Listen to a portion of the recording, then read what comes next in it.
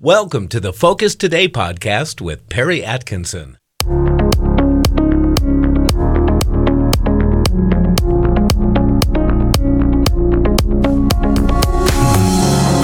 Well, welcome to Focus Today. I'm your host, Perry Atkinson. And of course, you know, the debt ceiling issue was passed, and they did raise the debt ceiling.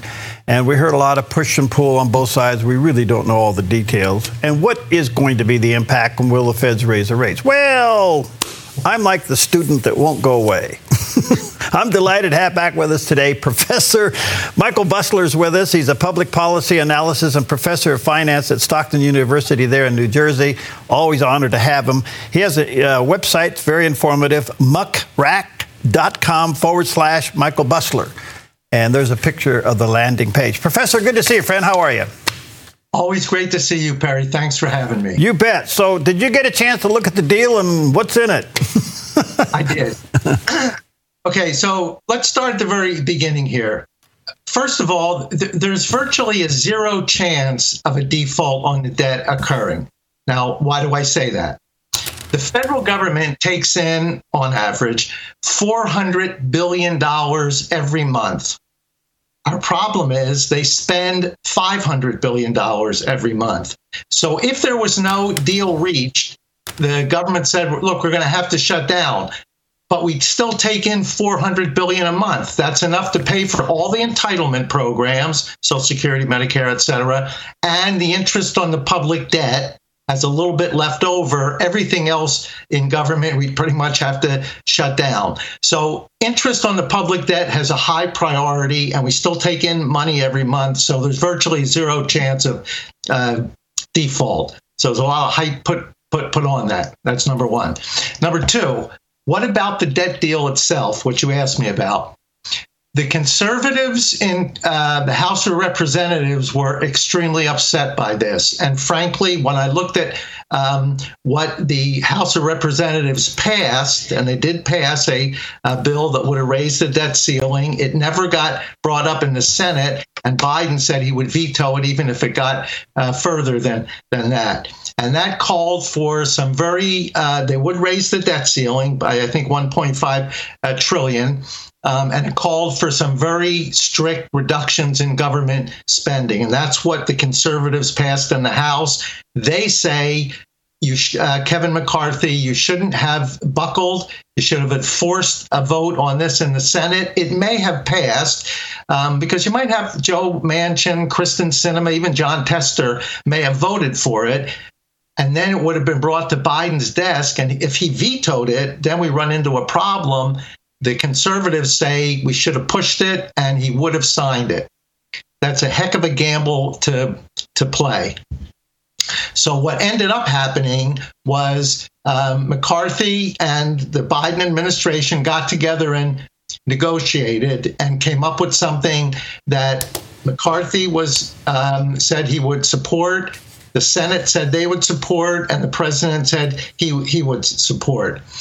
I wrote a column on this, and even though I'm very conservative and I didn't like it, I said it should be supported. And I said what will happen is the very conservatives will vote against it. The very liberals will also vote against it. But everybody in the middle, the moderates that lean either right or left, will vote for it. And that's exactly what happened. Now, why did I support it? Two reasons. One, it shows the American people that Congress and the government can compromise. And what happened here was the right didn't get everything they wanted, the left didn't get everything they wanted, but we were able to compromise and get the majority of Congress and the president to support it. That signals to the American public that, you know what, even though they're far apart, they can compromise. Secondly, and more important, traditionally, I believe the majority of the American public was just right of center. Beginning in 2008, when President Obama was elected and he said, we're going to fundamentally change America, the government, and I guess the mood of the people, moved left of center. And then when Biden got in, they moved far left. This is the first time that government spending will be held constant. And that hasn't happened. The last time there was a reduction, a true reduction in government spending, was 1946 after World War II ended. Now, every other year, we've increased government spending.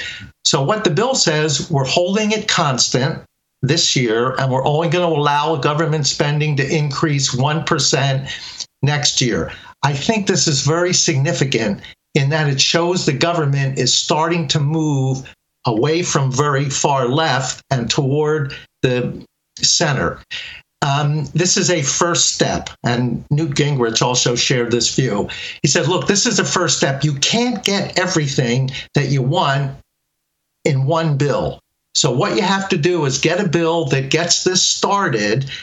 Hopefully in 2024, the conservatives and the Republicans can maintain control of the House, pick up control of the Senate and the presidency, and at that point, you can start to move things further away from the left and to the center, and maybe even back to the right of center. Ronald Reagan used to say, when confronted in situations like this, half a loaf of bread is better than nothing.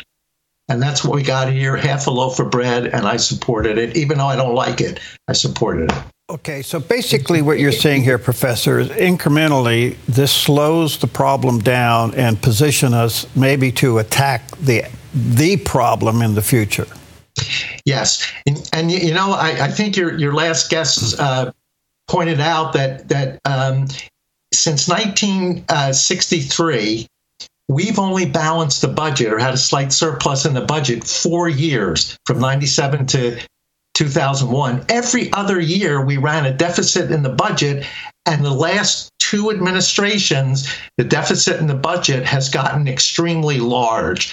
Now we're getting back to, and why did it get so large? It wasn't that we didn't bring in enough tax revenue. We certainly did. It was huge increases in government spending. In fiscal 2019, the federal government spent slightly less than $4.5 trillion. President Biden, in his 2024 budget, wanted to spend $6.9 trillion. That's a huge increase in government spending. There's where the problem lies. This debt ceiling bill finally said we're not spending any more this year than we did last year. Again, that's the first time that's happened in decades. And next year, we're only going to allow a 1% increase. Not what the conservatives in the House of Representatives wanted, but it's half a loaf of bread, and it's an incremental step toward where I think we want to be. Overall, down the road, we have to cut the budget because the interest rate on the budget is going to swallow us up, right? Right. And the interest charges, which are now about $500 billion, and most of those bonds were taken out when interest rates were relatively low. Remember, there's no program in place to ever pay any of that back. That's very important. There's no program in place to ever pay any of that back. So what do? A 10-year bond becomes due. We're not going to pay it back. We sell a new bond to pay back the old bond, and we roll over the debt. Well, most of the debt was taken out when interest rates were 1.5%. They're now 3.5%. So you start rolling over the debt, and suddenly that $500 billion interest payment doubles up to $1 trillion a year in interest payments. We can't afford to put that on future generations. Okay. So we have to stop it here. The other thing here is we do not have a robust economy. We have a shaky economy. And so I don't know what this debt ceiling deal does to a shaky economy, but if we don't figure out a way to stimulate the economy, how in the world are we going to service the debt? Well, first of all, we can't stimulate the economy now. We have a very severe inflation problem brought about primarily from excess demand in the economy caused by huge government budget deficits in the last 3 or 4 years. Secondly, for whatever reason, the Federal Reserve fell asleep in 2021. Inflation started to go up. There was clear signs we're going to have a problem. They said, oh, don't worry, it's only temporary. These were transitory. And they just left interest rates at zero while the economy was growing at a 6% rate for 2021. And that encouraged the inflation, which peaked at a 9% inflation rate of June in 2022. Finally, the Federal Reserve woke up and said, we have the main purpose of monetary policy is price stability. We also want full employment and growth, but the primary function is price stability. Even Chair Powell said in June, price stability is now our major focus of policy. In order to bring the inflation rate down, interest rates have to go up significantly. I said back then, the federal funds rate is going to have to hit at least 6% to have a permanent impact on inflation. We're still not there yet, and we still have some inflationary pressures. So that's our first priority. Okay, along that line, before I run out of time, take a break here. You earlier said that raising the rates obviously has to be done, but you also said they were late in doing it. So now they're trying to do it too fast? They have to. They made such a big mistake and kept it all through 2021 and really till the middle of 2022. They did virtually nothing. Now they've got to catch up very quickly. They've raised interest rates 10 times. Since the middle of 2022. In my view, and I know this is not popular, but in my view, the interest rates are going to have to go up a little bit higher. The federal funds rate is in the 5.25% range now. It's got to hit up to 6%, I think, by my calculations, in order to get a significant impact on reducing inflation. Now, unfortunately, that's going to slow the economy down and bring on a recession, probably starting right about now. So they're meeting next week, and you expect to hike how big? If it was up to me, I'd go up half a point. I don't think they'll do that. I think they'll go up about 25 basis points, about a quarter of a point. There's an inflation CPI number for May comes out, sometime early next week before their meeting. I don't think it's going to be very good. That is, it will still show inflation. So they're going to have to raise rates. And I think they're going to have to raise them at least one or two more times before the end of the year, even though the economy is entering recession, in order to get the inflation down. Okay, so the rate of borrowing money to stay in business or short-term borrowing goes through the roof. That's going to slow construction and home sales, right? Or is home sales impacted by this? Yeah, significantly impacted. Home sales are plummeting. The construction industry is hurting. Unfortunately, that's going to have to continue until we down. Okay, let me take a break. I got some more questions. So honored to have back with us Professor Michael Busler, Public Policy Analysis and Professor of Finance there at Stockton University in New Jersey. And check out his website, muckrack.com/Michael Busler. We'll be right back. We'll be back to this week's interview in just a few seconds. In the meantime, we want to let you know that you can watch this interview, plus many more exclusive interviews that happen this week on the Dove's Daily TV and radio show by visiting our website, thedove.us. And while you're there, sign up for our free daily devotional, The Word for You Today. 3 months of daily readings that will connect you with God's Word. Now, back to the show.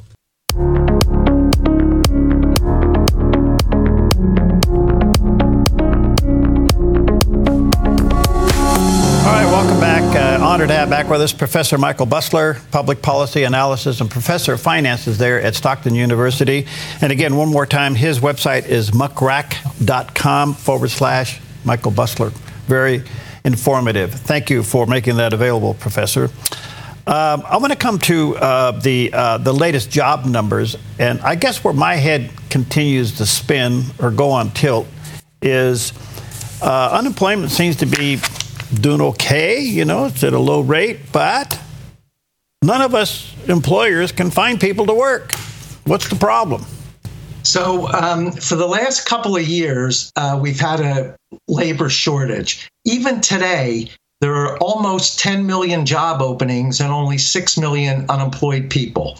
So we've had this labor shortage really since the pandemic and the economy was shut down.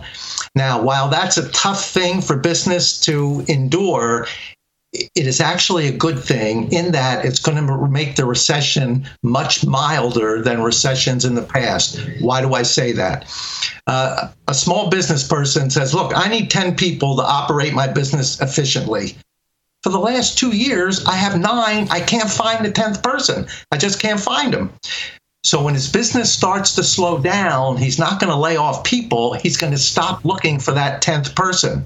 So what's going to happen when we go into a recession? Normally unemployment goes way up, and that makes the recession worse. This time, when we go into the recession, we're going to just see a severe reduction in the number of job openings as people stop looking for those extra workers, and a much smaller increase in the unemployment rate. That will make the recession much more mild.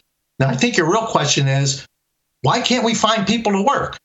Well, the labor force participation rate, which is the percent of adults who are either working or actively seeking a job, the labor force participation rate has declined steadily since the pandemic. Many people who stopped working because of the shutdown didn't go back to work. And as a result of that, we have this labor shortage. So the next question is, why didn't they go back to work? Well, I don't have any hard data on this, but anecdotally, what I found was some of the older people over 55 were nervous about going back to work. Even though the pandemic was over, it still looked like things were lingering.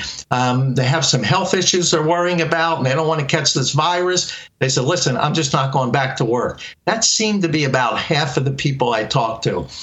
The other half that didn't go back to work were people under 25. So I talked to a number of them, and I said, listen, why aren't you going back to work? And what they said to me is, because I don't have to. I said, what do you mean by that? They said, well, I haven't paid my rent in 2 years, and there was a moratorium on eviction, so I couldn't get kicked out. The federal government kept handing out free money to everybody. There was stimulus by the Trump administration twice, additional stimulus by the Biden administration. So they said, look, I'm not paying my rent. The government's giving me this money. I don't really have to go back to work. And there was a few of them that said, look, I said, look, you're a college graduate. You should be going back to work. What about your debt? They said, well, I don't have to pay my student debt either. I'm still to this day not paying my student debt. So because I think of the virus and the lingering effects, and because we're paying people not to work, they're not working. And that's why the participation rate has gone down so much and why employers are having such a tough time. So, Professor, where is the implosion of this? I mean, at what point can they not go back to work and pick up the debt that they supposedly have been pardoned from for a while? So the government stopped handing out money. That's good. The Biden administration has increased some of the welfare and some of the food stamp money. We're going to have to cut back on that. And starting in August, I think, or September, the college students have to start repaying their college debt. So they won't go back to work until they're financially forced to go back to work. As long as they're getting free money and they don't have to pay their bills, they're going to sit home and have a good time. We've got to end that, and we've got to realize that really what made this country great was we encouraged individual freedom and individual responsibility. Right. The Biden administration is trying to switch from individual responsibility to social responsibility. The government will take care of you. As long as the government's taking care of somebody, they're not going to go back to work. Okay. Just jumping around a little bit, what's the inflation number today? That's about 5%, 4.9. Is that really the number, or is it higher? That's a great question. So to compute that number, they take a look at 100 goods that the average consumer is likely to purchase. Okay. And then they do that at a number of locations around the country, and they get a number. Then they do it again next month, same goods, same locations, and see how much the price went up. Okay. So for the average consumers, you should be feeling about that average rate of inflation. But for many of us, we're feeling a lot more. People have to buy food. Food prices have gone up. If you're in a position where you have to do a lot of driving to get to your job or work, gasoline prices, they've inched down, although they're inching back up again. But still, they're 50% higher than they were in the prior administration. So some people, on average, the rate's 5%. Many people are seeing rates much above that. Okay, so people can be seeing more. Yeah, because I kind of said that. Maybe you can correct me on this. The one thing that eats into everybody's, if I can use the term profitability, their financial sovereignty, so to speak, is the cost of energy. Yeah. Even your fire alarm agrees with that. A little strange. There's big fires in Canada, and all of their smoke is down. I live in New Jersey, and all their smoke is coming down here. I don't know if that caused anything, but that's what we're seeing. Look, energy is the backbone of the economy. The Biden administration from day one said, we're more concerned with the environment, and we believe that the use of fossil fuels is hurting the environment. We want to reduce the production of fossil fuels. They stopped the Keystone pipeline. They made the permitting process more difficult. They said to banks, I'd be careful lending to the petroleum industry because there's no future there. As a result, we were producing roughly 12.5 million barrels of oil a day prior to Biden coming into office. It dropped down to 11 million barrels a day. So that reduction in supply drove up the price of gas. And I think starting about now, we're going to be, instead of producing everything we need and selling the extra, we're now coming up short. We're not producing enough for ourselves, and we're going to have to buy some. That puts us at the mercy of other countries like Saudi Arabia, who just decided they're going to cut production by another million barrels a day.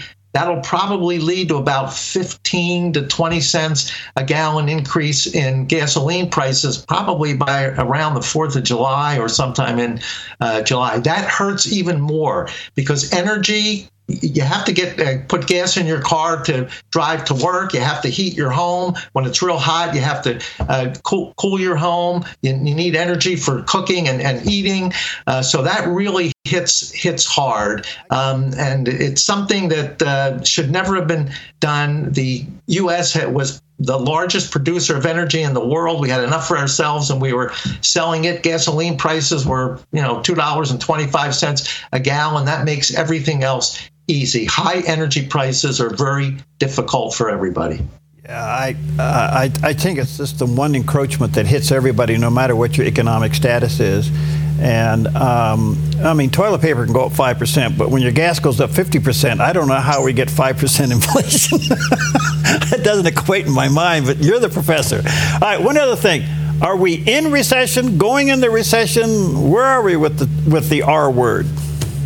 So a recession is 2 successive quarters of declining GDP. Now, the second quarter of this year, GDP only grew by a little over 1%. So we've just entered the third quarter, June 1st, June, July, and let me get my January, February, March, April, May, June. We're just ending the second quarter. Let me start over again. I got a little mixed up. So let me start over. The first quarter of this year, we grew at a little over a 1% rate. The second quarter, which ends at the end of June, probably are going to grow a little less than that. And I think starting in the third quarter, July, I think we're going to go into a slight recession into the third quarter and the fourth quarter. And I think early next year we'll be able to come out of it. I don't think it'll be very severe, but I think the last half of this year, we're looking at a recession.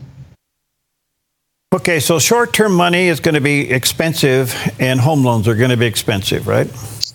Correct. The national average for mortgage rates is now approaching 7%, and a year and a half ago, I was telling my students when mortgage rates were about 3%, I said, look, the Federal Reserve is going to start hiking up interest rates. I think the mortgage interest rate will peak out at about 7%. And I'm still holding to that. What that does, it makes it very expensive for people to buy houses, and that's going to clobber the housing market. Yeah. Thanks for your time, Professor. We value it greatly. Let me say to our viewers and listeners, Professor Michael Busler, you can go to muckrack.com/Michael Busler. There's the picture of the landing page of his website. Very resourceful. Check him out there at Stockton University, Professor of Finance. Thank you, Professor. Always great to have you, friend. Thank you. Always my pleasure to be. Thank you for listening to this week's Focus Today podcast. Remember, you can visit our website to check out all the interviews we did this week on our daily Focus Today TV show at thedove.us. And if you like this podcast, please take a moment to rate us and share it with your friends.